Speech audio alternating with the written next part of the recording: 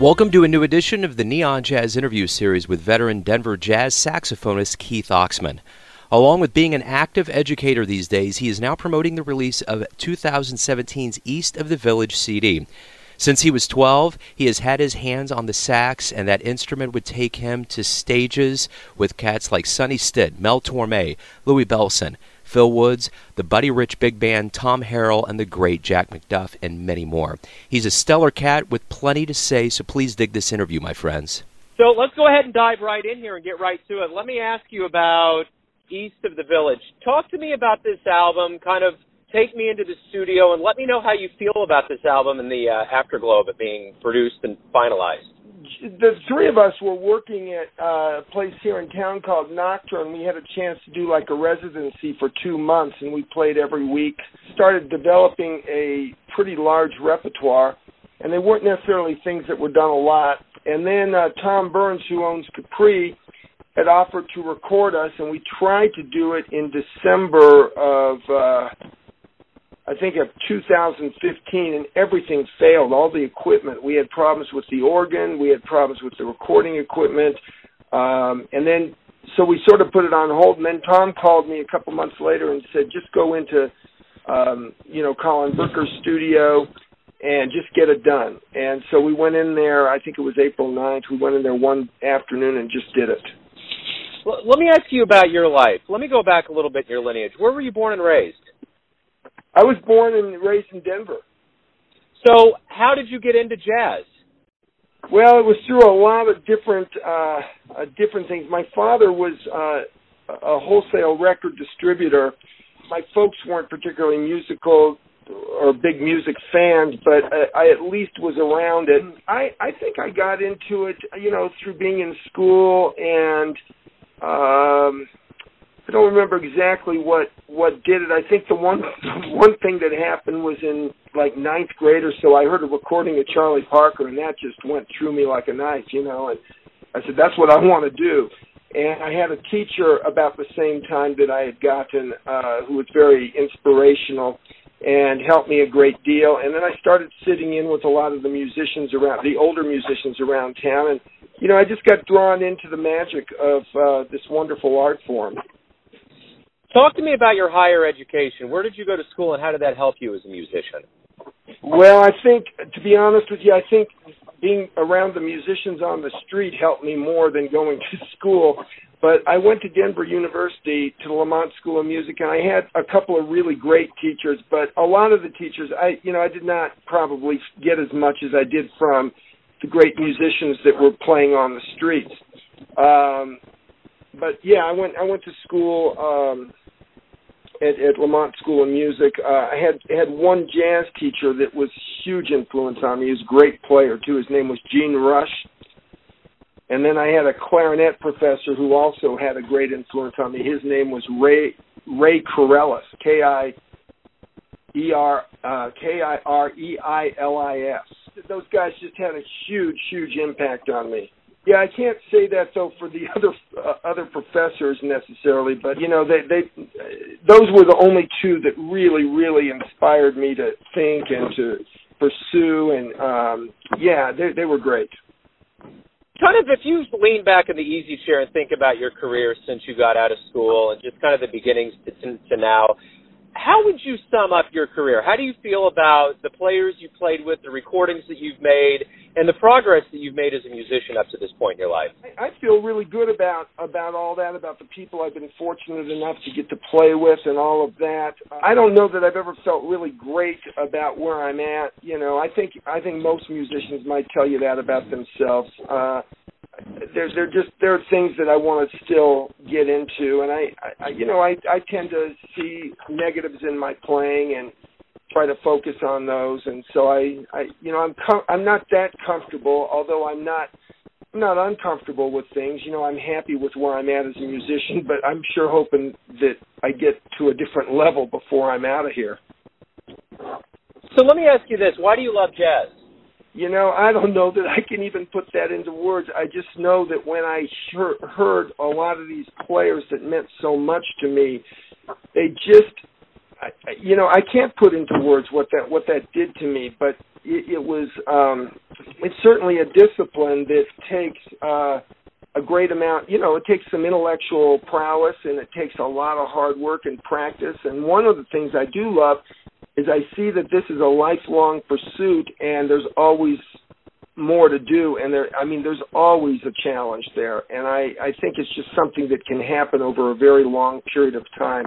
As far as loving what I hear, I can't put into words exactly why I just absolutely love John Coltrane and Charlie Parker and Hank Mobley and Clifford Brown and Bud Powell. There's just something about it that's so real and so great and so mentally, there's such a great balance of heart and mind with those great players. So let's whittle that list down. You've talked about Bud, you've talked about Bird, you've talked about all these cats. If you could get into a time machine and see someone live, the DeLorean, so to speak, where would you go? Who would you want to see live? Well, I'd love to see Beethoven. But there you go. If we're talking about jazz guys, Bird and Train for sure.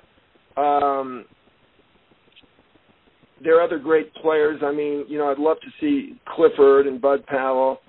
Some of the great heroes of mine. I got to see Joe Henderson and I got to see Joe Henderson. I got to see Sonny Rollins. I actually got to play one night with Sonny Stitt, which was just amazing. And I saw Sonny Stitt, I think, 10 different nights. Wow. So some of those guys I got to see, and like I said, I even got to play with Sonny one night, which was just, I wish I had a recording of that night. I think I had just turned 20. Wow, that's awesome. Let me ask you this. Of all the people that you played in front of and all the recordings you put out there, what's one of the nicest things a fan has said to you about your work? Well, I think the thing that always feels good to me, not necessarily said to me about the recordings, but there was one night I was playing at El Chapultepec, and there was a guy, he's a saxophone player, fine player. He doesn't live here, but he said he was driving by El Chapultepec. It was a summer night, and the doors were open. He said, and I drove by. He said, I couldn't see who was playing, but once I heard he was, I don't know if he's walking by. I think he must have been walking by, but he was stopped at that light there on 20th and Market. He said, I couldn't see who was in there, but he said, then the saxophone started playing. I knew it was you. I just wanted to come in and say hi. I think that was really nice for me, to have a sound that somebody identified with and could tell who it was. That meant something to me. Especially from a fine musician like John is, that really, the fact that he recognized me just from, a few notes, that was really great. So have you always been a natural at being a musician? Have you ever been nervous, or does the stage just make sense to you? Well, no, I don't have any stage fright anymore, and I'm totally willing to screw up and I'm comfortable with the idea of making mistakes and all that. I don't think anybody's out there wishing me ill, so if I really screw up, oh well. No, I don't feel nervous. I don't feel like I've been a natural at all. In fact, my first private teacher told my mother, I found out years later, he had told her that I was the least talented of all the students he'd ever had. I don't know why a teacher would do that, but that was in the 60s, and I was not particularly, I was always like last chair in the school bands. I didn't excel in public school at all with it. So let me ask you this, kind of getting to the essence of who you are. Everyone has a version of who you are, your family, your friends, those that you play live for. But when you wake up and face the world, who do you think you are? I wake up, and I think I'm somebody who's very lucky to be doing what I want to do. I get to teach here at East High School. I really love the kids. I don't always love the adults. In fact, oftentimes I dislike them a lot, but I really like the kids, and I feel very lucky to be part of that. I feel very lucky to be playing. I just feel like a very lucky soul. I get to do the things that make me happy, and I don't have to go through. I see colleagues of mine, they come to school, it's like, oh my God, 5,000 days till retirement, I can't wait. I'm not even thinking about that, so I feel very fortunate. That's who I think I am, I guess. I like that. That's a great way to wrap everything up. Keith, thank you for taking some time out for me. Thank you for the music. I'm looking forward to spinning East of the Village on the show. Oh, thanks a lot. I appreciate it, Joe. Thank you so much. Thanks for listening and tuning in to yet another Neon Jazz interview, where we give you a bit of insight into the finest players in Denver, Kansas City, and spots all over the world, giving fans all that jazz. And thanks to Keith for his time, his honesty, and all those stories. If you want to hear more interviews, go to Famous Interviews with Joe Domino on the iTunes Store.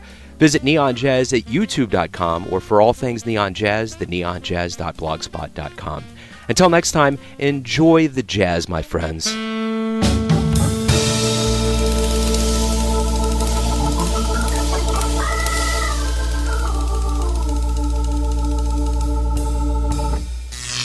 Neon Jazz.